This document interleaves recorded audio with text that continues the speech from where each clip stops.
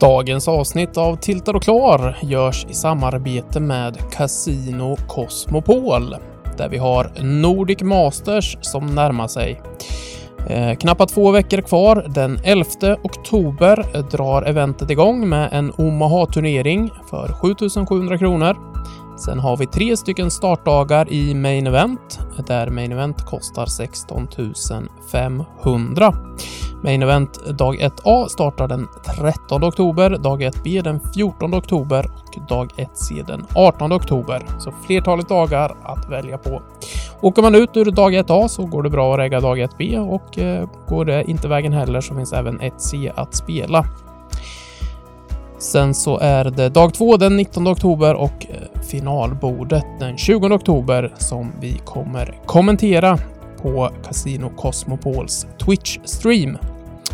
Avslutar eventet gör ett shorthanded Texas för 5 500 kronor. Det går den samma dag som finalbordet. All info om eventet hittar ni på casinocosmopol.se. På Casino Cosmopol så är det 20 års åldersgräns. Alla visar ID och har man problem med sitt spelande så finns stödlinjen.se att tillgå. Nu drar vi igång podden.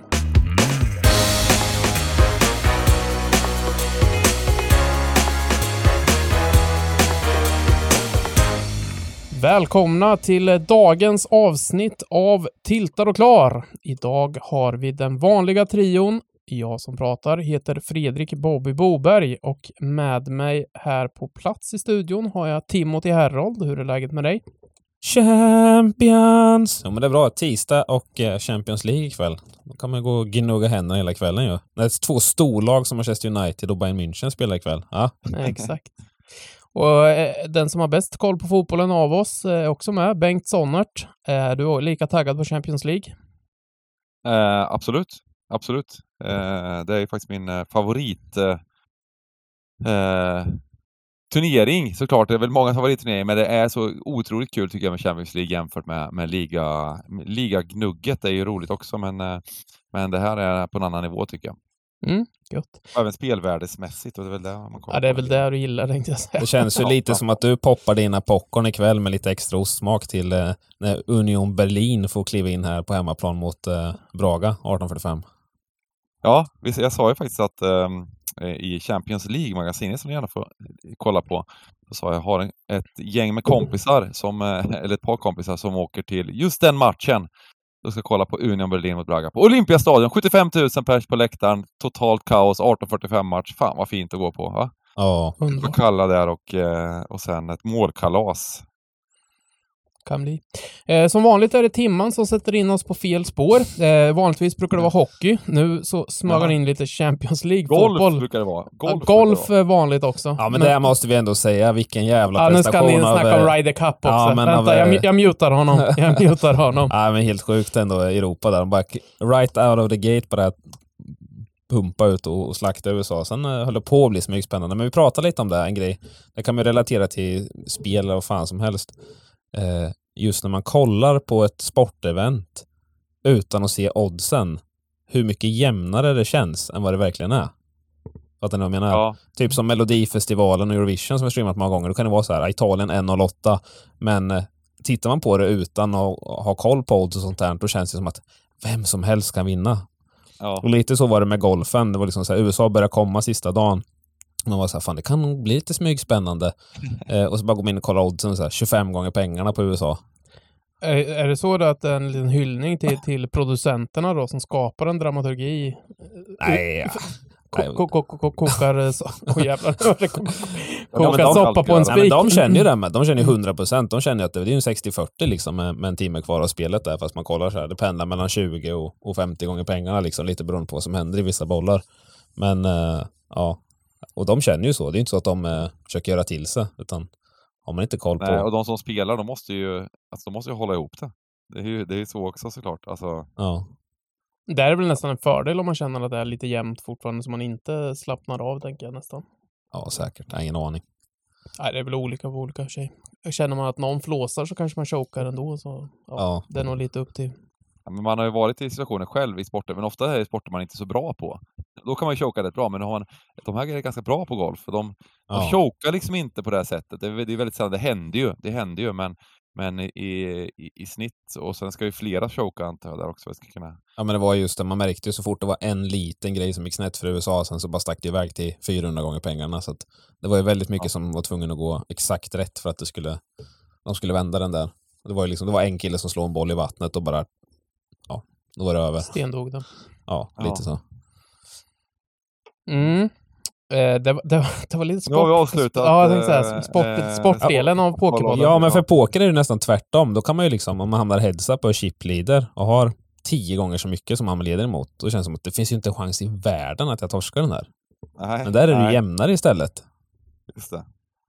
Man vänder på det. Ja, det är en bra poäng alltså. Ja, för det känns som, här borde jag stå i 1-0-3 liksom, men så är det ju inte riktigt.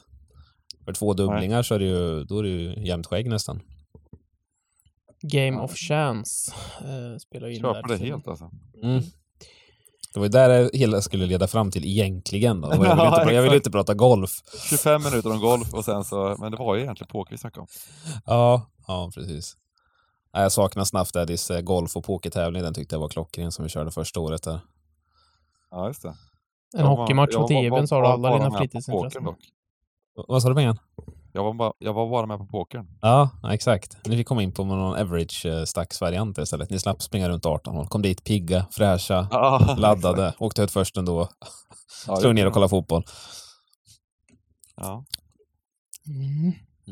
Är ni klara nu, tänkte jag säga. Jag har försökt här att bryta in ett par gånger, men jag blev liksom överkörd konstant av Timman. Som är helt... Ja, precis. Men du ska få prata, Timman, för det har spelats poker i helgen också. Ja, det har det verkligen. Och du har ju ditt lilla V-kopp-svep. Svepet. Ja, exakt.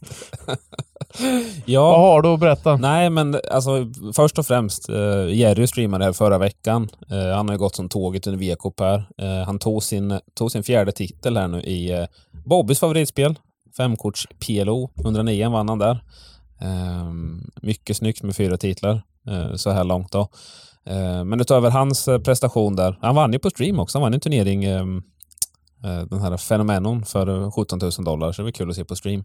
Men annars är Micke 8282 tagit sin andra titel här, en fin cash på $166,000. Flärrehuvud, Lena 900 tar titlar också. Det är ju Nick som man är föga förvånad att se där uppe, precis. Men Flärrehuvud, är det någonting som man känner igen alltså? Ja. Till och med jag gör det. Jaha. Får lite bakläxa.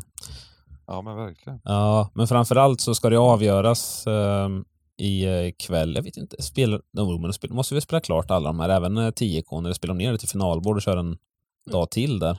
Tidigare vet jag att 10K har varit 4 dagars, men jag vet inte hur det är ikväll. Ja, men det kan nog mycket väl vara så. Men hur som helst i alla fall så är det jätterailvärt ikväll för de som gillar att raila folk. För det är många med stugan-anknytning kvar i de här eventsen. Bland annat har vi VK 1K PLO där. Kåsson ligger 2 och Darwin ligger på 13:e plats med 17 kvar. $111,000 till ettan. Anonym Struts ligger 2 av 7 där på finalbordet i 10K. Och kollar vi No Limit Hold'em som de flesta spelar här, så har vi både Lena 900 och Chip It for the Win i absoluta toppen här med över $1 million till ettan. Sen har vi ju Skaggy Dagilito. Han lever i 109 main där. 156 spelare kvar, ligger på 44:e plats och det är $275,000 med där, så om allt studsar rätt här nu så kan vi ha Skaggy på en 3 miljoner kronors cash när dagen är över. Det har varit fränt. Det vore det verkligen. Darwin är såklart kvar i den turneringen också, för de som undrar den där. Så han har många chanser på att avsluta det här mästerskapet fint. Det är väl egentligen det som jag har rent VK-mässigt. Vi får väl säga att Lena 900 glömde du att säga, tror jag, att han låg 2 i 10K main med $1 million på toppen där, eller? Ja, han och Chip It for the Win, precis. Ja, det kanske du sa, ja. Ja, men precis. Ja, men Lena har ju haft ett fint mästerskap också. Jag tror väl att det kan vara 3 eller 4 titlar på Lena också. Så går vinnaren där, så får man väl ändå säga att han nästan kliver om Jerrys prestationer. För Jerry har väl, jag tror han har 11 finalbord och 4 titlar totalt sett här under VK. Och då får man väl bara höja på hatten. Mycket snyggt. Main är ju alltid Main också. Ja, men det är ju det. Jag känner att vinner Lena 10K Main här, då får man ändå säga att det var slightly bättre den Jerry, så att säga. Ja. Så får vi ta in Jerry i podden nästa gång för han försvarar sig. Ja. Det var ju lite deppigt igår dock, för vi var ju smygpeppar, för Jerry hade faktiskt en ganska bra stack i 10K Main. Så tänkte jag, nu jäklar ska jag dra igång en railstream och fixa musik och la upp det snyggt. Och så precis när jag hade laddat upp allting klart och satte mig liksom i soffan och liksom kollade lite på sidan och spelade lite mobilspel med min dotter, så åkte han ut. Öppna på sig Sour Cream Onion och... Jaha, så bara smällde det, så förlorade han en flip som var helt jättestor och åkte ut. Ja. Så jävla tråkigt. Men ja, ändå bra jobbat totalt sett såklart av Jerry i V-Cup. Verkligen, vi får försöka få med honom till nästa. Tiltar och klar här och känna lite pulsen på honom. Det är väl när vi är i Vegas i så här. Jag tänkte göra en liten smooth övergång här. Att nästa avsnitt spelas in live på plats i Vegas. Ja, då kanske han inte ens får vara med. Det kanske blir första livepodden till och med på YouTube med någon fin view där. Nu ska inte jag slänga upp för mycket. Lova för mycket. Jag känner att det blir stökigt den här livepodden. Jag vet inte om vi utslängda från YouTube och Twitch och allting efter det. Ja, men det är väl det. Vi får se vad det landar i, vad vi får med oss för teknik och etc. Bortse vad vi kan styra med. Med ett par kameror och ett par mickar borde vi kunna lösa i alla fall, eller? Ja, precis. Och lura med någon av Vegas-vinnarna kanske i podden. Ja. Vem vet. Vi kommer i alla fall göra extremt mycket content borta i Vegas. Dahl har ju med sig kameran. Jag vet att ni har pratat till höger och vänster om det är myggor och det allt möjligt. Det är nyinköpta grejer. Det är GoPros och jag kan inte den här tekniken. Men jag vet att det finns mycket grejer med i alla fall, så vi kommer ju vlogga därifrån i alla fall och lägga upp mycket grejer på sociala medier. Så det kommer bli kul. Yes. Det blev ju, finalen spelades ju den 24, det är ju snart 1,5 vecka sedan. 4 paket blev det till slut. Det adderades ju ytterligare paket, så intresset fanns ju där, så det var kul. Sheriff Teddy, River Goggles, Mr. Naldes och Sael var det som sög i sig varsitt paket. Och alla 4 gubbar ska med. Några tar med polare också. Så vi kommer bli ett riktigt härligt gäng på... Var det Naldes och Sälen där som clashade med Kung mot SS i finalen, eller? Ja, det small ju. Alltså, det var ju med en till skulle ut. Och Naldes fick in det med Kings mot Sälens SS. Sälen var ju klar typ, så det var ju verkligen så här att det var ju... Ja, han lägger ju mycket i den där spotten typ, men... Han behövde inte krocka med någon, om man säger så. Han ville inte få in det mot någon typ. Eller ska man säga. Egentligen inte. Han ville ju vara någon skulle. Ja. Och Naldes floppade en kung, men Sälen floppade i nötförslag, men så blankade ut ändå. Ja, för fan, alltså jag orkar inte höra sånt. Men det var ju skönt att båda hamna i Vegas sen. Sen är det klart, den personen som bubblade då, är det inte så kul att se. Man ser så här, men nu är jag 80-20 från och få sätta mig på flyget till Vegas och dricka. Ja, okej, Sälen gick vidare sen ändå, ja. Så det var ändå... Men han hamnar ju verkligen där efter den torsken. Då tror jag att han låg sist, eller Even Steven med någon som låg sist. Så att då hamnar helt plötsligt han i skottgluggen, för det var ju så pass jämnt. Så att det var ju ett lite annorlunda satellit, alltså bubbelspel där. Det var ju han som bubblade sen var ju väldigt, väldigt aktiv. Så han rörde ju om i grytan rätt ordentligt. Alltså det var ju flera av de andra som var också tvungna att liksom spela mer händer etc. och så här. Så det var roligt att kolla på. Det gick snabbare än vad vi trodde i alla fall. Ja, det blev inte riktigt så passivt och kalkylerande som det kan bli på de här satellitbubblorna, utan det var mer skjuta från höften. Yes. Så ja, som sagt, ni kommer kunna följa oss, vad vi hittar på, och höra oss, se oss, allt möjligt. Ja, men det blir jävligt kul. Och har ni några tips och grejer på vad man kan göra där, eller någonting man kan utmana varandra på som kan bli något roligt content där, som ni själva testar på, så får ni gärna höra av er. Yes. Och när vi ändå är borta i Vegas så tänker jag att vi kör en till smooth övergång och vi ska prata lite om Doyle Brunson. Jag läste någon lång artikel, jag tror det var Poker News som släppte om och hade skrivits och massa pokerspelare hade väl fått svara på lite frågor om Doyle och berätta lite stories och sådär. Men det jag fastnade var en annan artikel är ju att det ska göras en film om Doyle Brunson. Det är det före detta pokerproffset Justin Smith. Okay. Booster J, om jag inte minns just det. helt jag har fel. spelat den emot, ja. Han klev av poker för 7-8 år sedan och har fokuserat på filmproduktion istället. Projektet påbörjades medan Doyle levde. Så han har varit delaktig i manuskriptet och liksom fått ge lite pointers här och där. När filmen kommer ut är väl lite oklart, för det är ju den här strejken pågår väl lite halvt fortfarande. Jag har dålig koll på det, men mycket är väl uppskjutet där borta i Hollywood. Men de letar efter en A-list producer. Så jag vet inte. Vad tror vi? James Cameron kanske? Ja.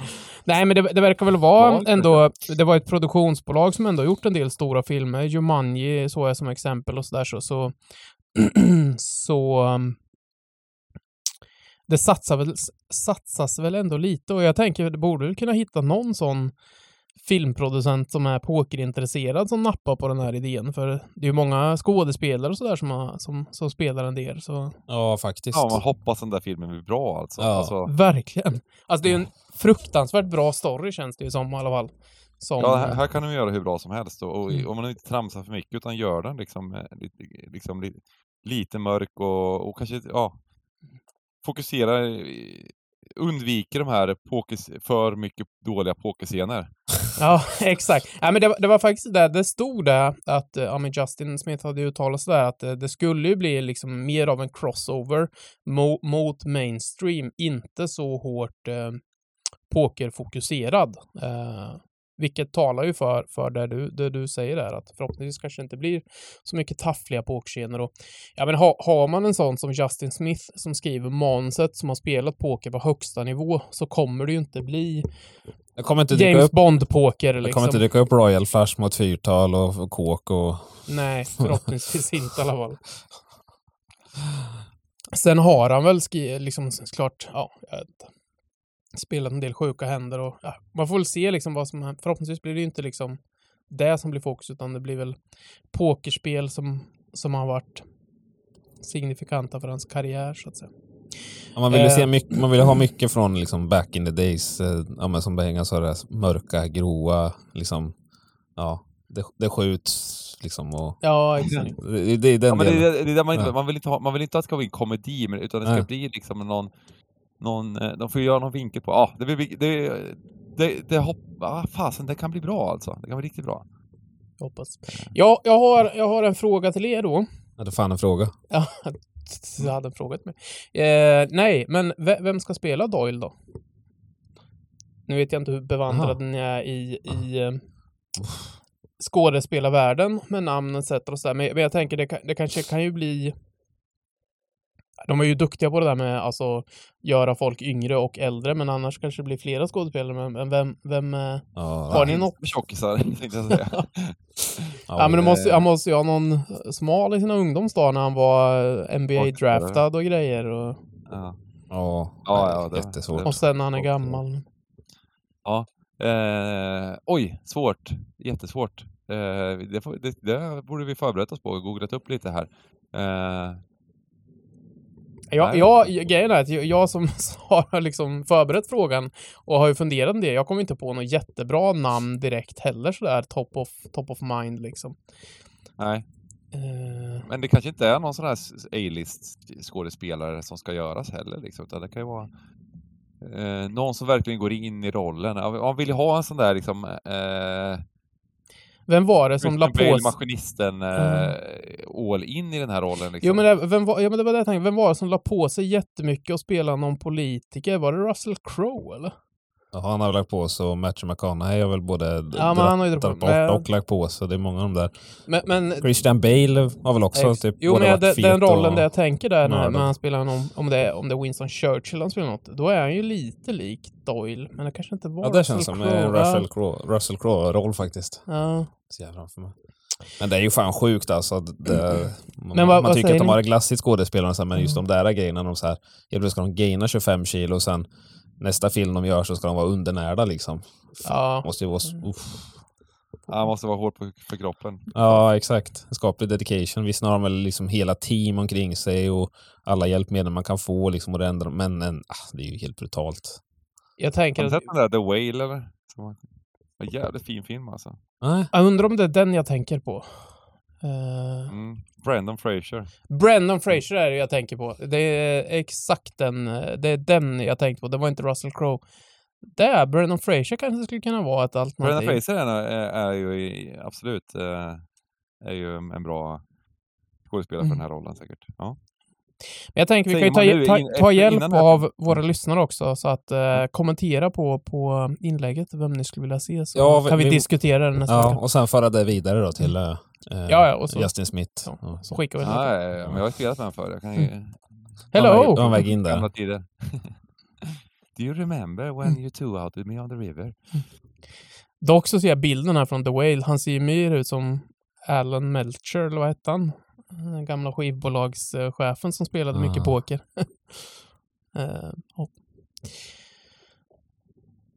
Ja, men kul grej. Ja, sen får man väl se om den kommer på bio i Sverige, men annars får vi väl ta en USA-sväng och kika. Jag tycker vi har undvikit den här lilla elefanten i rummet i den här podden hittills. Att hur har det gått för oss i VK? Det har vi inte ens snackat om. Nej, det har gått käpprätt åt helvete. Men vadå, du hade ju inte 2 Bobby. Du, det hade jag. Jag har en 16:e plats. Ja, du ser. Nej, men det blev en sån här klassiker. Jag hade ju sett fram emot 5-kortspelon. Så jag spelade ju 530, 109 och sen när man ändå var igång så reggar man ju 22an också liksom. Så, 3 bord klarar man i alla fall än så länge. Ett par snabba kulor i 530, 109 också. Max antal kulor rakt ut bara. Men den man gick kanon i var ju såklart den där $22. Så man fick ju sitta till 2:30 första natten och sen spela ett par timmar andra dagen. Och så fick man så det täckte raken till 530 i alla fall ungefär. Ja, men framförallt så fick du sitta och mysa lite med Poker S. Grebo här på kontoret som kom förbi och sällskapade. Slakta där med en turra och visa var skåpet skulle stå. Ja, det är ju så jävla kul. Då kommer hit och sen så spelar han lite turrar. Och sen hoppar han in i den här $22 Zoom triple threat, bustar den. Och sen, fan måste ha något att spela. Sen hoppar han in i $2 varianten där va. Och så kommer han 2 i den tror jag. Ja, typ så här 2000 spelare. Men ni synkar varandra rätt bra där med när de avslutades va? Ja, det gjorde vi. Så vi kunde åka hem tillsammans. Men du, jag ska bolla tillbaka en liten grej här. Ska göra en liten tillbakagång här. The Whale är ju alltså gjord av Darren Aronofsky. Och det är Darren Aronofsky som har gjort den här filmen som man kan se in i The Sphere. Där de utnyttjar den här världens största bioscreen. För att loopa tillbaka till Vegas-resan med en av grejerna vi kan göra. Ja, just det. Den ska vara riktigt, det ska vara riktigt fet. Vad heter den här som man kan gå på i Stockholm? Det är väl på Naturhistoriska museet som har någon sån bio till Bengan. Du som är stockholmare. Och The Sphere är väl liksom i XXXXL-format. The Sphere? Alltså, nu är vi The Sphere i Vegas. Det är ju den här Globen. Men de har en sån bio du kan gå in och sätta dig där du liksom har en kurvad duk liksom i hela insidan av taket så att säga. Cosmonova, heter det så sa du? Ja. Ja, det var det jag tänkte på. Och det finns, alltså i The Sphere så är det XXL-varianten av Cosmonova. Och den filmen som visas där, den här öppningsfilmen, det är väl någon naturfilm av någon slag, är ju han Darren Aronofsky som har gjort The Whale också. Ja, det ser ju helt brutalt ut. Jag har sett lite klipp från YouTubes konsert där. Det är ju liksom så här. Herregud, ena stunden så ser det ut som att det känns verkligen, man ser på dem i publiken också, det känns verkligen som att de står på en bergstopp och tittar ut över världen liksom. Alla bara blir så här, vad fan är det som händer? Ja, men jag såg också några bilder, det ser ut som att de är utomhus och riktigt coolt alltså. Ja, exakt. Jag hänger inte med på vad ni pratar om riktigt. Jag dribblar bort pengar. Ja, jag dribblar bort pengar. Vet du vad The Sphere är för något? Som jag vore 5 år här. Ja. The Sphere är alltså i Vegas en XX-variant. Vad är det för Det är en film då? nybyggd arena i Vegas. Det är den här jordgloben som de har, alltså skärmar på hela alltså utsidan, så de kan liksom projicera upp vad som helst. När det är basketevent så ser det ut som en basketbollbyggnad. Vem är det att göra? Ja, i The Sphere så har de ju en sån jättefet Cosmonova-bio. Ja. Där man kan gå in och kolla på. Och Darren Aronofsky har ju alltså gjort den här filmen som visas inne i The Sphere. Okej. Och Darren Aronofsky hade också gjort The Whale med Brendan Fraser, där vi tyckte att Brendan Fraser skulle spela Doyle Brunson. Ja. Är du med på our train of thoughts nu? Nu hänger jag med. Okej. Så den filmen, han har gjort den filmen. Nu är jag med. Ja. Han har även gjort The Wrestler och Requiem for a Dream, så att det är inte... Och Black Swan har han gjort också, så att det är en jävla vilken gubbe. Han ska verkligen göra den här filmen. Och alla de här filmerna är ju extremt mörka. Men då kan vi väl bara ta ett paket där, att Brendan Fraser spelar Doyle och sen så får Darren Aronofsky också producera filmen. Jag tyckte jag läste någonstans att det kostar typ $350,000 att göra reklam på den där sfären för en dag. Eller alltså att ha sin reklam. Ska vi projicera upp TGC-loggan där någon dag när vi är i Vegas? Det är bra content. Ska vi höra med Svenska Spel som de vill splitta kostnaden? Ni kan få med er lilla loggan. Ja, men det kan jag tänka.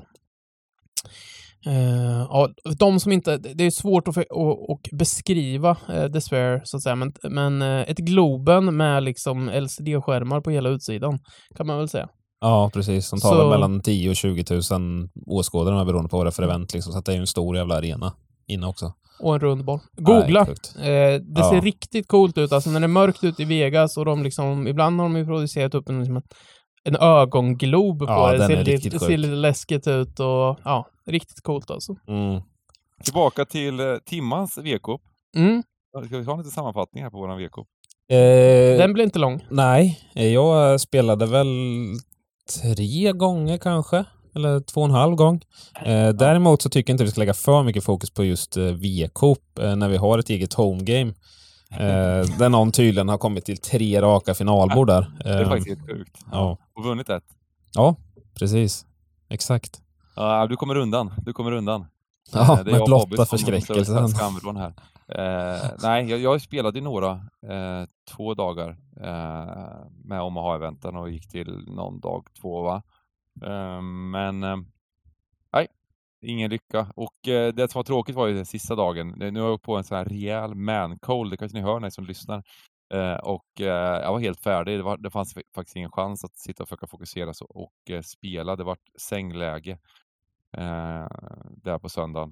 Så att fan, man tänker alltid så man är så jävla peppad inför och sen, men nej, man är för gammal, man har för mycket familjeskit och sjukdomar och grejer. Alltså, får hoppas att det är lite hörd här om ett par år.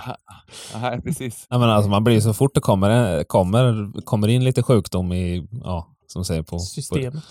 Så det är ju, men som, William var sjuk. Ja, men blev dålig torsdag, var hemma fredag, lördag, söndag och sen jobbar frugan hela helgen och så är man med honom och så får man bakterier när man ska sova, bla bla bla. Man går ifrån att vara så här 110% och må som en king när man springer på förskolan och man till att bara bli helt nednött på 3 dagar känns det som. Ja, men sen är det även det här, alltså bara om man spelar poker, just det här grejen att det är väldigt bra att ha bra rutiner, det är ju väldigt bra i livet, men när man ska spela poker och om man är uppe 7:30 liksom på morgonen när man börjar spela då vid 7, då är man peppad från start. Man tänker, nu sätter man sig, nu jävla liksom. Och sen är det ju vet man ju att det är helt kört sen klockan 1. Man ser ju knappt korten liksom.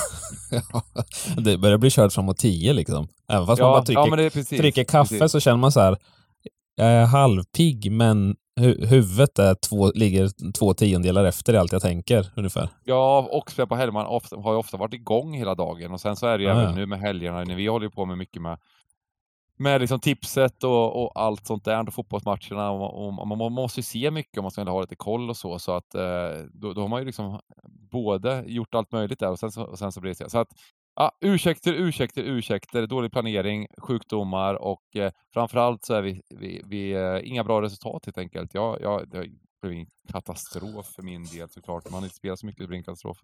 Och sen fick vi tillbaka lite pengar någon gång där, men deppigt. Ja, jag kommer inte på några fler ursäkter i alla fall. Vi får dra ihop den där. Men det är ju, man känner ju lite så här, det som är tråkigt med det är att man måste acceptera att pokerkarriären that once was, den glider längre och längre bort så att säga.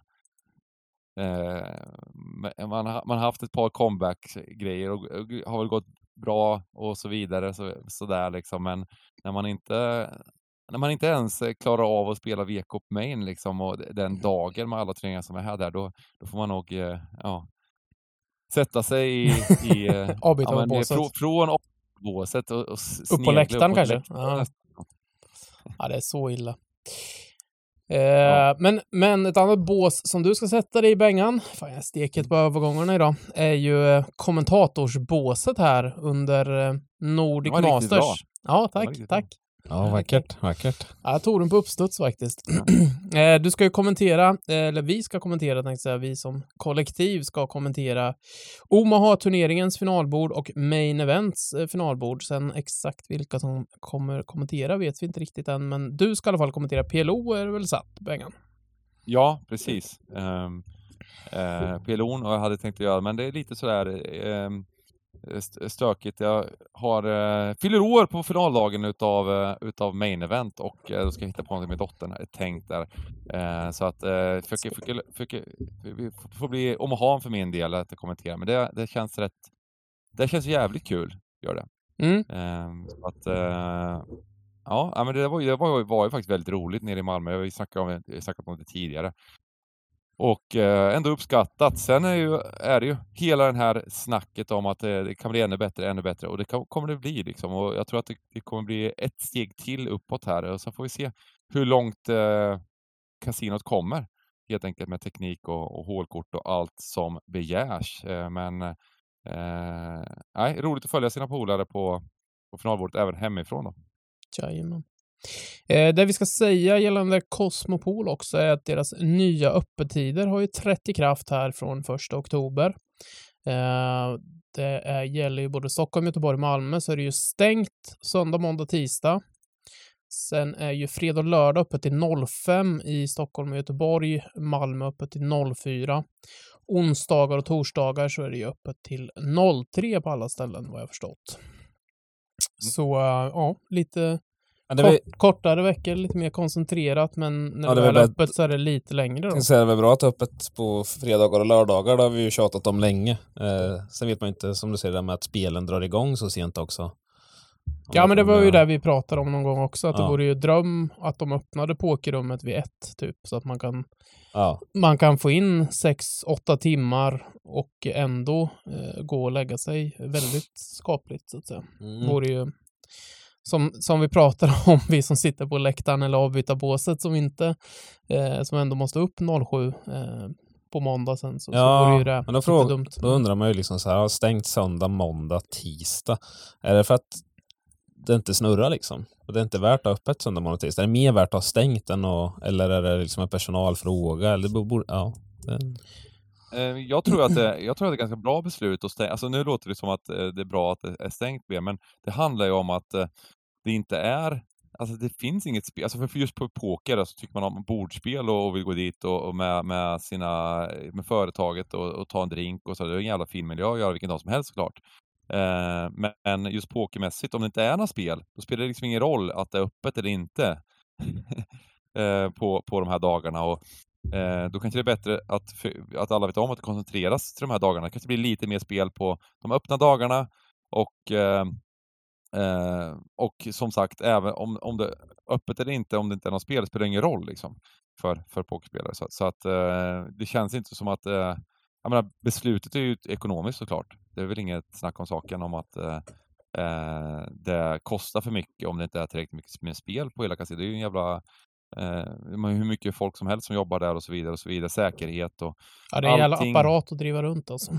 Ja, och det är mat och det är bar och allting så här. Så det är klart att de går back mycket på de här dagarna och liksom tar de bort de dagarna så kanske det blir lite lättare och få det gå runt. Så att det är ju det som är beslutet. Men jag menar liksom att det kanske inte påverkar pokerspelarna så mycket.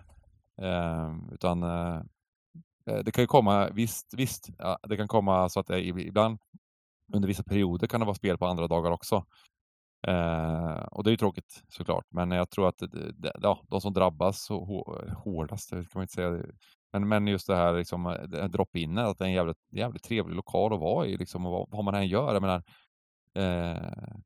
bara och ha en lyxig miljö att snacka lite gott med folk och ta en drink och snurra på ett hjul om man vill det liksom. Men på pokerspelarna så tror jag inte det blir stor skillnad.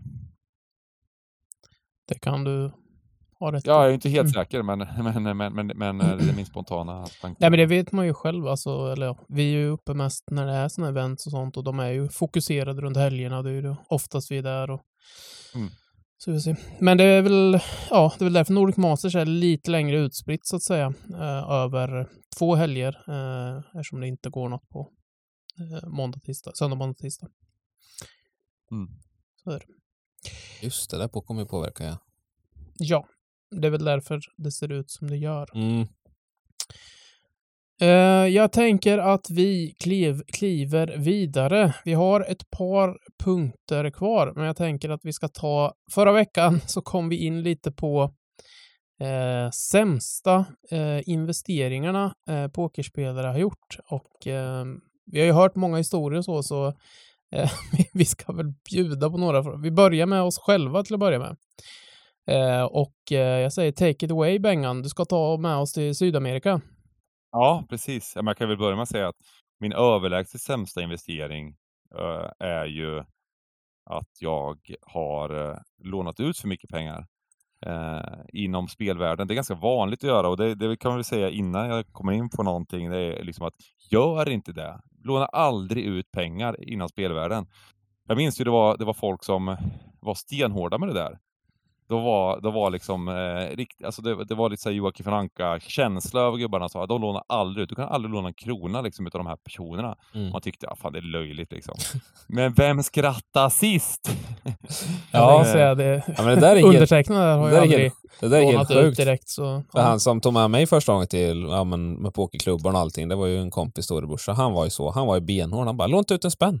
Det spelar ingen roll. Det är kanske om morsan frågar hon behöver lite pengar för att handla någon gång och glöm kortet. Annars låna inte ut en spänn. Det har ingenting att vinna på det. Och det är som du säger, det lyssnar man inte på. Nej. Men man är en skönare person när man gör det. Exakt. Nej, men stämningen är också på den tiden som när jag började, alltså det var ju väldigt mycket pengar och många vann ju, så det kastades ju pengar temporärt över hela tiden och folk betalade tillbaka och ibland vissa kunde ta lite längre tid på sig och sen var det någon som man lyckades låna ut till som inte betalade tillbaka och sen helt plötsligt blir det många personer och sen så just när det kan smälla rejält, det är en av de personerna som man har liksom ganska nära relation med, liksom börjar låna stora summor och som man har gjort kanske tidigare, men att det börjar gå dåligt för dem och så vidare. Så att nej, för min del är det väl mer att hade jag inte gjort det då hade jag fan mig inte suttit här, kan jag säga. Ja, då hade du haft de där andra kompisarna och sen hade det varit paraplydrinkar på Bahamas, var det va? Ja, alltså verkligen alltså. Kompisarna hade ju bytt rakt av. Du hade suttit med någon som inte lånar ut pengar till folk. Exakt, det gör ju tjejer när vi säger det. Då har du suttit och räknat pengarna. Ja, men känner du att det blir liksom en ond cirkel och att man väl har påbörjat en sån utlåningsprocess att det är liksom svårt att sätta stopp då, att det bara blir det liksom rullar iväg och sen kommer man på sig själv för sent innan man liksom men det är ju ofta relation och sen är det ju mycket känslor ibland. Ja, det är väldigt mycket känslor ibland och man känner ju så det är ju även som den som har det som är viktigt med det här som man måste tänka på, tror jag, det är liksom att man gör ingen en tjänst genom att låna ut pengar. Alltså pengarna är ju oftast kanske inte till spel liksom, utan spel kanske är anledningen till att de har skulder i annat eller någonting som man hjälper dem med och så vidare. Vad det nu kan vara liksom. Det kan vara privata grejer, det kan vara bara för att leva, det kan vara vad som helst och så vidare. Men tjänsten man gör personer är en negativ tjänst, och det är väl där man har upptäckt liksom, att man tror att man hjälper någon och man känner sig stolt, man känner sig, ja men fan, nu gör jag något bra för någon person liksom, temporärt här, och sen tänker man att det kanske man får tillbaka. Man får aldrig någonting tillbaka. Just den biten att sätter man stopp för det här liksom, tidigt, då kommer inte personerna, det är bättre för personerna, för då behöver de ta ansvar tidigare. När man blir bailad ut från situationer flera gånger eller vad det nu kan vara liksom, eller överhuvudtaget någon gång, då kommer det är bara negativt för dem liksom. Så att vänjer man sig lite vid det. Jag försöker säga bara. Man vänjer sig lite vid skyddsnätet liksom, på något sätt då, att ja men fan, skit i så här, så finns alltid, jag kan alltid lösa det liksom, och då blir det lättare att göra dumma grejer liksom. Nej men så att det är det första grejen, att det är min absolut sämsta investering såklart. Och det blir väldigt tråkigt privat också. Alltså just när man är hård med det där och är väldigt tydlig, då kan man behålla relationer och sådär också. Kan ju bli väldigt tråkiga situationer liksom. Alltså, så det är väl den stora grejen att säga. Men sen har jag ju massor med andra investeringar också, som är dåliga. Men just en som jag vill ta upp är ju just det här, när jag fick för mig att jag ska köpa ett hus i Uruguay. Och det är ju, ni skrattar gör ni. Hur fick du för dig där då? Ja, men så här var det på den här Sydamerikaresan eller? Ja, precis. Och då var vi ett gäng, så då hyrde vi faktiskt ett hus i Punta del Este i Uruguay som kallades då liksom Sydamerikas Saint-Tropez. Och det var booming det området då liksom i syd. Det var väldigt många brassar som åker, argentinare som åker mycket från Uruguay och så vidare. Och det är lite sådär upper class variant liksom. Det var väldigt höga priser att hyra hus där. Många hyrde där. Det var deras sommarlov, så åkte mycket folk dit, sådär 20-25-åringar. Festade, hade kul, och kanske lite äldre också, men det var lite yngre kanske. Då var det ju jättehöga priser då liksom under sommarhalvåret och hyra. Men däremot kostade det ganska lite att köpa hus där. Så att jag köpte ju ganska billigt, alltså huset var i dollar också. Det var inte så jävla dyrt. Jag tror jag betalade någon så här 130k eller 150k eller något dollar för det här huset. Men problemet är ju liksom när man köper ett hus i Uruguay och inte kan spanska och bo på andra sidan jorden, det är att det är ganska lätt att bli hasslad, va? No shit. Så att, och sen så var det ju inne i piken på min pokerkarriär kanske, och alla vet ju att pokerspelare som spelar och det går bra och så vidare kanske inte har det enklaste att ta tag i saker. Så det dröjde ett par år innan liksom, jag verkligen tog tag i det där och det kostade ju mycket pengar. Jag fick inte ut en enda hyreskrona för det där. Du skulle ju ha en tant som jag köpte en pool. Jag skulle betala för en pool som aldrig blev byggd. Möblerna blev stulna. Det är en extremt lång historia. Det var den här kvinnan då som hyrde ut huset som var sjuk mentalt egentligen, och var ganska känd för det också i området tydligen. Kan man ju hört sig runt lite. Nej, som var egentligen galen liksom. Och det var så mycket detaljer i det, så vi kan köra en 2 timmars podd. Det var liksom hon falska identiteter som hon skapade och grejer, och det var helt kaos. Men till slut då så lyckades jag få tag på, efter många om och men, så fick jag tag på en advokat som pratar svenska där nere, som var gift med en svensk man, som löste ut det där, och hon sa ju till mig, den här advokaten, att ja men det här är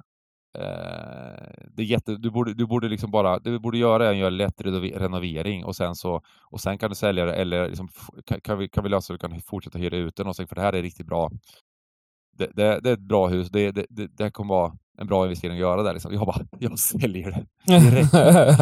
Jag sålde det alltså för mycket mer pengar. Alltså då hade det liksom gått ner sig det här huset en del också såklart. Men jag tror att marknaden priset hade dubblats ungefär under de här tiden, kanske lite mer. Ja. Så att det var ju skulle ju varit en bra ute plus hyresintäkter. Ändå så backade en del på huset liksom. För det var ju kostnader med advokat och kostnader och var ju nere där och skulle ordna saker och ting och det var liksom och det var kaos och det var pengar som till möbler och som sagt poolen och allt möjligt så kostade det då liksom, och underhållskostnader, vatten och allt vad fan det var. Så det vart ju en dyr investering trots att det borde varit en jättebra investering. Så att det är ju andra tipset jag har att ska man köpa, det är många som alltså folk är sugna på att köpa ett hus i Spanien eller något annat ställe och så vidare. Ja, gör det, men det viktiga är ju då att ha någon reputable ja, men någon man känner. En solid gubbe på plats. Ja, någon man känner. Man kanske inte ska ta någon man känner. Boots on the ground. Det kan också gå till helvete med relationer. Men att man tar en seriös firma liksom, som man känner till, som man vet som är rekommenderad. Och som man får alla uppgifter. Man vet exakt och kvitton. Och allting ska vara jävligt seriöst om man ska göra sådana här saker. Och ja, precis. Boots on the ground liksom. Så att får jag fråga? Det känns lite som att det kanske var ett spontanköp, eller? Ja, lite så var det ju. Men det var ju också så, jag vet att jag hade haft en sån sjukt bra spelperiod där liksom. Och det var just när vi var där nere så vann jag ju. Då hade jag inte spelat på typ 3 månader alls, för vi var på semester, vi har varit i Australien, vi har varit i Argentina och lite sådana ställen. Så Singapore, det var där vi träffades, va? Var inte vi i Singapore? Nej, ja. förlåt. Jo, det Singapore. gjorde det. Det var samma resa. Ja, okay. Och när man har vunnit mycket och är ung och dum, då tänker man, här måste jag göra något roligt för pengarna. Och det vart min roliga grej det här då, som inte varit så roligt, som varit ett mardröm istället. Så att lite spontanköp, absolut. Och det kunde blivit väldigt bra. Jag menar, många i samma situation som man känner som tjänade väldigt mycket pengar, kanske inte på dina nivåer, men som jag har haft omkring mig så här, som hade ett par miljoner väldigt tidigt. De investerade ju inte och sen så blev pokern tuffare, låg kvar på samma nivå och bara brände allt. De kanske skulle köpt ett hus där nere och haft lite problem att bli av med det. Så. Ja, men det, alltså, det bästa är ju... Alltså ens tänka tanken att investera pengarna är väl liksom positivt på ett sätt, även om det blev kaos nu. Ja, men absolut. Alltså det bästa investeringen man kan göra är väl att köpa en lägenhet om man har vunnit mycket pengar snabbt sådär, för som man, och sen så försöker man. Det var ju många som gjorde så. Jag köpte ju aldrig någon lägenhet. Jag hade ju jag är så jävla dålig på, jag är så jävla korkad såklart. Men i Linköping på den tiden, då vet jag att då kunde man få hyresrätter lite överallt, och det var ju ganska billiga hyror på hyresrätter på den tiden i Linköping. Jag vet betalade typ 6 000 för en 2 centrala liksom på så här 70 kvadrat drygt, tror jag. Fan, var det 6 000 jag betalade? Det var lite mindre, tror jag. Helt nyrenoverad. En hyresrätt. Och skulle man köpa en bostadsrätt, då kostade de kanske någon mille liksom. Och då var det ungefär, då var det kanske 4 i hyra eller någonting. Ungefär samma storlek liksom, kanske lite större. Så då tänkte jag, fan, det här är inte smart att investera. Det är mycket bättre att bo i hyresrätt och investera i annat smart som hus i Uruguay eller låna ut pengarna. Så det var inte förlåt att vi skrattar. Gick ju upp jättemycket. Ja, nej. Man har gjort likadana grejer själv. Men jag också första gången jag kollade på bostadsrätter i Linköping, sen dess har priserna gått upp 5 gånger pengarna eller sånt där, eller på liknande lägenheter, alltså minst alltså, så att det var ju väldigt tidigt, det var början på 2000-talet. Men ja, så att bostad är ju väldigt, väldigt bra, och det är väldigt säkert liksom, att man kan, det är svårt att göra något dumt med de pengarna liksom. Kommer man in på börsen, bra grej, men då är det normalt sett, om man inte har jättekoll, så är det ju liksom fonder man bara ska in med pengarna liksom. Men det lätta med det är ju att det är mycket som en spelare och sådär som vill göra dumma saker hela tiden. Man lockas göra dumma saker hela tiden. Det är det som är lite spelvärlden. Det är ju liksom att fonder kan man alltid sälja snabbt. Medan bostad, det bor du i, och det har du som en säker grej, och det är väldigt, väldigt bra att göra så liksom. Och omvärdera eller omvandla till kontanter. Ja. Men vi får fortsätta det här grejen. Ja, jag tänker att kolla, men jag tänkte bara så här, vi fortsätter under hösten med mina grejer som jag har gjort, men ni har väl flera andra grejer som ni har gjort? Vi har lite andra grejer. Det kommer vara lite startade företag, det kommer vara lite aktieklipp här, vet jag också, och det kommer vara väl det kommer fyllas på, så jag tänker vi nöjer oss med den här och kör det som ett kanske återkommande segment. Du måste fråga varje gäst det också. Det måste vara en standardfråga. Vad är din sämsta investering? Ja, vi får ta tag i det där med att bolla in lite mer gäster nu för tiden. Jag tror ju att den sämsta investeringen för många, om man nu var det jag sa först, just det här med att man har lånat ut pengar. Liksom. Jag tror generellt sett att det är väldigt, väldigt vanligt. Ja, det har man ju kvar många i spelvärlden som fortfarande liksom, som har varit med länge, så har de ju nästan många utanför spelvärlden tycker att det är sjukaste någonsin, tycker man är helt dum i huvudet, och det är man ju såklart. Men just hur vanligt det är. Ja, men det var ju alltså många som hamnade i kläm där. Alltså när liksom pokerboomen dog i och med den här Black Friday eller vad de kallar det, Black Monday.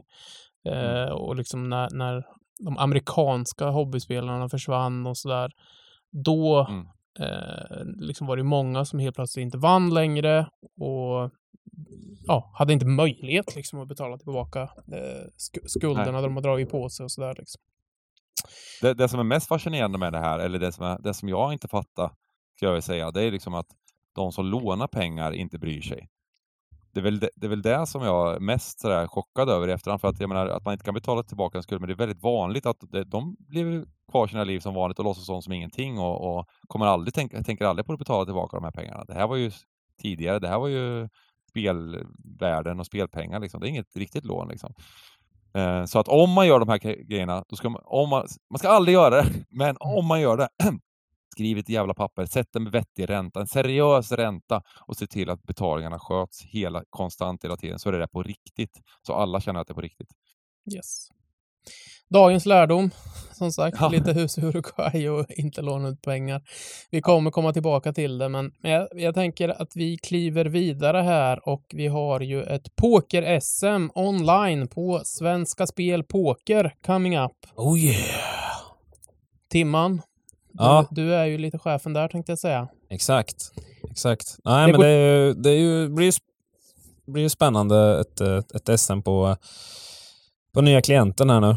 Det blir det första. Men det är väl inga större förändringar egentligen. Det är ju att det går tillbaka till den vanliga schemat. Det var ju för fotbolls-VM förra året som gjorde att det var mycket tidigare. Men nu är det tillbaka här i början av november igen. Ja, precis. Det var sjukortsstöt gjorde väl en liten comeback förra året, men det är struket från schemat här nu. Klienten har väl inte riktigt stöd för det. Annars är det ut som vanligt egentligen. Det öppnar upp med 6-max-eventet i början och avslutas med main, och däremellan är det mörk poker, fix limit, the heads up, the high low och ganska mycket PLO som vanligt. Och det är kul. Det är kul med dubbla PLO-events. Det tackar vi inte nej till. Bobby hade ett önskemål. Det var ju 5-korts PLO. Inte om man inte riktigt stöd för det än, men förhoppningsvis så kanske det kan trilla in på schemat till 2023. Alternativt att det kan dyka upp någon liten bonus där under SM med något side-event kring det. Men det skulle vara jäkligt kul om det kunde komma in i turneringsform också, så vi får testa på det. Köra någon gång i andra chansen, kanske under homegamet och så vidare. Definitivt. Vi kommer ju streama eventsen, är väl mer eller mindre klart. Även om inte kontraktet är påskrivet så att säga, men det är väl det som är tanken, och vi kommer ju streama dag 2 och finalbords kommentera enligt det upplägget som varit de senaste åren. Ja, precis. Det kommer ju vara dag 1 den 2 december där i main event. Dag 2 dagen efter, och sen så kommer det ju pausas till lördagen därefter, så att säga den 9 december blir det väl då. Ska vi lägga en liten teaser att vi försöker jobba in en riktigt rolig grej till finaldagen, men mer än så säger vi inte. Nej, precis. Men någonting som har efterfrågats av många kan bli kombinerat med finalbordsdagen där. Vi får se om det löser sig. Det vore extremt roligt. Det är en av de bättre idéerna som har kläckts här senaste tiden, i mitt tycke i alla fall. Ja, det är inte sån här matstream när vi sitter och vad heter den? Mukbangen. Det är ingen sån som kommer vara samtidigt. Inte i år heller, nej. Nej, fan tråkigt. Nej, men under homegamesen också kommer vi göra som vanligt om det kommer kicka igång nästa vecka eller veckan efter. Det kommer vara SM-biljetter till 1:an, 2:an och 3:an som jag kört tidigare år istället för de här lilla 500 kronors biljetter då, antar jag. Precis. Och de kommer väl kunna använda till valfritt event. Och det kommer vara så i satelliterna som kickar igång på Svenska Spel också. De tidiga där, att det kommer vara 500 kronors biljetter som man kan köpa in till vilket event man vill. Så då kan man ju grinda på satelliterna och bygga upp en liten 500 kronors plånbok där som man kan använda och strössla de här turneringarna sen. Var det förra året som Jerry vann? Det var förra året han vann 2 raka, va? Ja, men det pratar vi inte om. Nej, jag tycker den ska stå upp där varje podd. Jävla sjukt det alltså. Det är en sjuk människa alltså. Ja. Va? Ja, precis. Det är samma dygn. Ja, det var ju samma dygn, ja. Ja, han vann 6 manna PLO och stötpåken kanske. Seven Karlstad. Ja, det kan det vara. Om du scrollar ner där på den sidan du är på så ser du det. Lite till. Där har du ett Ja, det är skandal alltså. 7 kort och Oma har 6 manna. Det är skandal att vi inte kan ställa upp med bättre motstånd än så. Vi är ändå ett ganska framgångsrikt pokerland i Sverige ändå. Och sen så får en kille bara gå in och dra undan mattan för oss alla där och ta 2 raka. Vi får höja oss helt enkelt. Vi får samla ihop pokereliten och sen liksom ja, teama upp. Det får vara årets kampanj liksom. Sätt stopp för pullerna. Mm. Ja, exakt. Jag försökte ju stoppa där när det var poker-SM på Unibet och när jag kom 2, men det gick inte. Nej. Det var ungefär som de här, har du sett de här vakterna när de ska muddra folk som ska gå in på arenan i Storbritannien? Eller klappen på ryggen. Lite så kändes det. High five, här har du titeln. Ja, för fan. Nej, men det blir jävligt kul. Det blir jävligt kul faktiskt. Det brukar bli väldigt bra drag kring det här också. Så det kanske blir ett litet uppsving också för Svenska Spel och nya klienten också överlag där. Så det blir kul. Heter han Pullina fortfarande? Ja, det tror jag. Okay. Jag är osäker. Annars får han outa sitt nick så vi vet.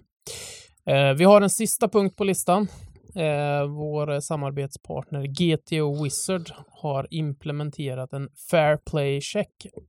Ja, precis. Det var ju, de har ju sin AI-solver där kan man ju säga på sidan som gör att man kan lösa situationer ganska så snabbt, och då blev vi många oroliga att men kan folk använda det här på finalbord och in-game, och det blir lite åt real-time solver-hållet där att man kan lösa situationen men relativt snabbt om man har lite fingerfärd och så vidare.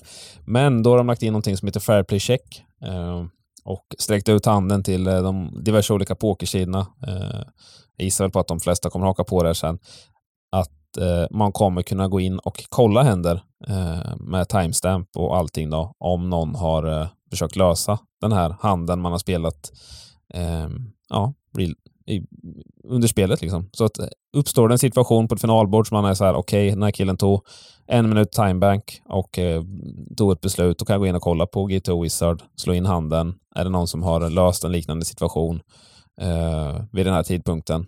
Ja, och har de gjort det så kan väl GTO Wizard och pokersidorna ta det här vidare och ställa den personen mot väggen. Sen vad det blir för påföljder av det vet man ju inte, men det är väl ett steg i rätt riktning att de samarbetar med sidorna i alla fall. Jag känner liksom när jag kollar på din statistik från GTO Wizards training liksom, att det känns som att du har fuskat lite. Har du tänkt på det att sen vi började samarbeta med honom, det är då hans framgångar i homegamet har kommit? Över 90% är så här bästa lösning. Liksom. Jag testade 5 sådana, hade fel på alla. Ja, just det. Just det, den där print. Just det. Nej. Det är riktigt vidrigt alltså. Jag gillar inte när man håller på att fuska. Alltså, okej om du fuskar i vanliga spelet, men du fuskar på träning. Men jag har ju suttit och googlat fram svaren.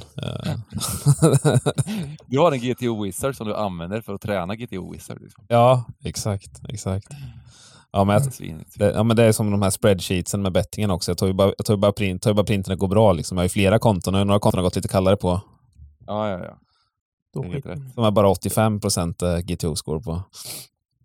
Ja, men det är bra det där verktyget faktiskt. Det kan ju tipsa om. Vi har ju en rabattkod på hemsidan då, i och med att vi har ett samarbete med GTO Wizard också. Man får 10% rabatt när man köper det. Man kan ju testa på en månad, man kan testa på ett halv, man kan göra vad man vill och det finns ju olika prisklasser där. Det är allt från $35 upp till $100 om man vill ha supervarianten såklart, men det är ganska billigt att kasta in 300-400 spänn för en månad och testa på, och men just den här trainen är väldigt bra. Man kan ju bara välja en situation och sen så bara nöter man händer och så får man liksom feedback direkt på hur bra beslutet var. Man får ju upp en EV, vad man har för EV på beslutet, och så kan man ju se, är det liksom marginellt, då var det inget stort misstag. Är det jättefel, då kommer det komma upp också att det är en superblunder det här. Och sen kan man kolla hur man hade spelat andra händer i den situationen, så det är ett jättebra träningsverktyg. Du kan använda på mobilen, man ligger och surfar lite i soffan och bara trycker igenom 100 händer på 20 minuter liksom, så att bra verktyg. Det låter som en osann reklam. Det låter som en sån här, liksom, när det kommer in som Mekonomen-reklam mitt i någon fotbollspodd. Men det här är... Men så är det ju inte ens, utan det här är... Jag blir peppad. Jag är peppad för. Det låter precis exakt likadant. Men och bara... Det finns ju någon app man kan bara sitta typ på mobilen och alltså typ så här kolla, alltså när man gör något annat och bara köra lite för händer liksom. Det är vilken grej liksom. Ja. Man behöver inte sitta vid datorn och plugga. Man kan sitta och ta en bira i soffan och vara mysa liksom. Ja, men jag tycker... Det är en grej, jag har inte gjort det här. Jag måste faktiskt göra det. Nej, men det är väldigt bekvämt. Det känns ju inte som att man tränar eller pluggar. Det kan ju vara ganska jobbigt och så här, nu ska jag plugga poker, nu ska jag läsa det här och nu ska jag hålla på med det här, och det här är liksom det lättaste sättet, eller det slappaste sättet, men det ger ändå liksom en effekt, man blir bättre. Så kan man säga. Och det är väl det som är grejen, om det är så sjukt enkelt att göra. Och det kostar ju, alltså det är ju en kostnad, alltså det är ju ingen liten kostnad egentligen. Alltså det känns ju som att man betalar 400 spänn i månaden. Ja, men samtidigt spelar man lite poker så blir det ju, jag menar, det här på en månad, bara på en månad så kommer det bli så mycket bättre så att de kommer ju tjäna igen de här pengarna direkt liksom. Så är det ju bara. Om man inte beror på vilken nivå man utgår från, såklart. Är man Lena 900 liksom, då kanske man skiter i det där liksom, slaktar ändå liksom. Men de allra flesta skulle extremt nytta av det här. Ja, men så är det ju. Och sen finns det alla de här, det finns öppningsrange man kan gå in och kolla och plugga. Alltså det finns ju, allt finns ju på den här sidan. Det är inte bara jag fattar inte vad vi snackar om det överhuvudtaget egentligen. Varför tog vi upp det här för? Nej, jag vet inte. Det här är det sämsta vi kan göra. Här sitter man sitter på närmaste läktaren liksom i pokervärlden liksom. När vi ändå sitter på läktaren där så spelar det ingen roll om alla andra blir obetald reklam för någonting som kommer att sätta oss längst upp när vi inte ser ett skit av rinken ens liksom. Ja, det är jävligt sant alltså. Det är kört. Ja. Det är kört. Jag bara lägga ner. Så är det. Men det är hit vi har kommit, va? Här vi är. Ja, vi sitter och pratar om de som spelar poker. Ja, men exakt. Men vi blir peppade i alla fall. Vi blir peppade på jag blev ju peppad när jag började med det här. Jag rev ju av 1500 händer eller någonting på det på väldigt kort tid liksom, och peppade V-Coop och Vegas och allt sånt där då. Sen har det avtagit lite, men det kanske är för att resultaten i homegamet att jag börjar bli lite mätt liksom, sluta träna, spela bara match. Kan ju vara den också. Ja. Så att missar jag finalbord nu imorgon här, då kanske jag börjar träna igen. Ja, nej, men kör på det rakt ut. SM blir kul. Det blir ett test för dig, Timman, SM. Ja, jag kanske behöver lägga in lite träningen då. Det får nog bli så. Ja, jag behöver nog lägga någon sån där... Man får göra som när man pluggar till proven i... Ytinlärning. Ja. Sitta där liksom till 03, 04, 00. Det är ganska bra i och för sig. Då får man rätt dygnsrytm också. Dagen innan. Ja, exakt. Fy fan. Hemskt. Ja, men gott. Då har vi snackat en timme ungefär här och vi har betat av alla punkterna. Så att det är inte så mycket mer att göra än att spela homegamet onsdagar. Cashgame fredag nu på fredag. Håll utkik i våra... Senast, alltså. Jag får gå in och spela lite lägre tror jag här. Ja, du får joina in när du kan. Håll utkik i sociala medier där vi kommer göra lite grejer från Vegasresan. Och så nästa avsnitt som sagt blir ifrån Vegas. Jag ser det finns en liten vinnarintervju inne på Svenska Spel med alla de som tog sig till Vegas. Så där står det namn och allting också på... Kan vi länka i pushen för att det är ett nytt avsnitt som har släppts. Det kan vi göra. Det låter bra. Stort tack till Timman. Stort tack till Bengan. Stort tack till alla som har lyssnat och på återhörande om 2 veckor. Ha det bra tills dess. Hej då! Hej då!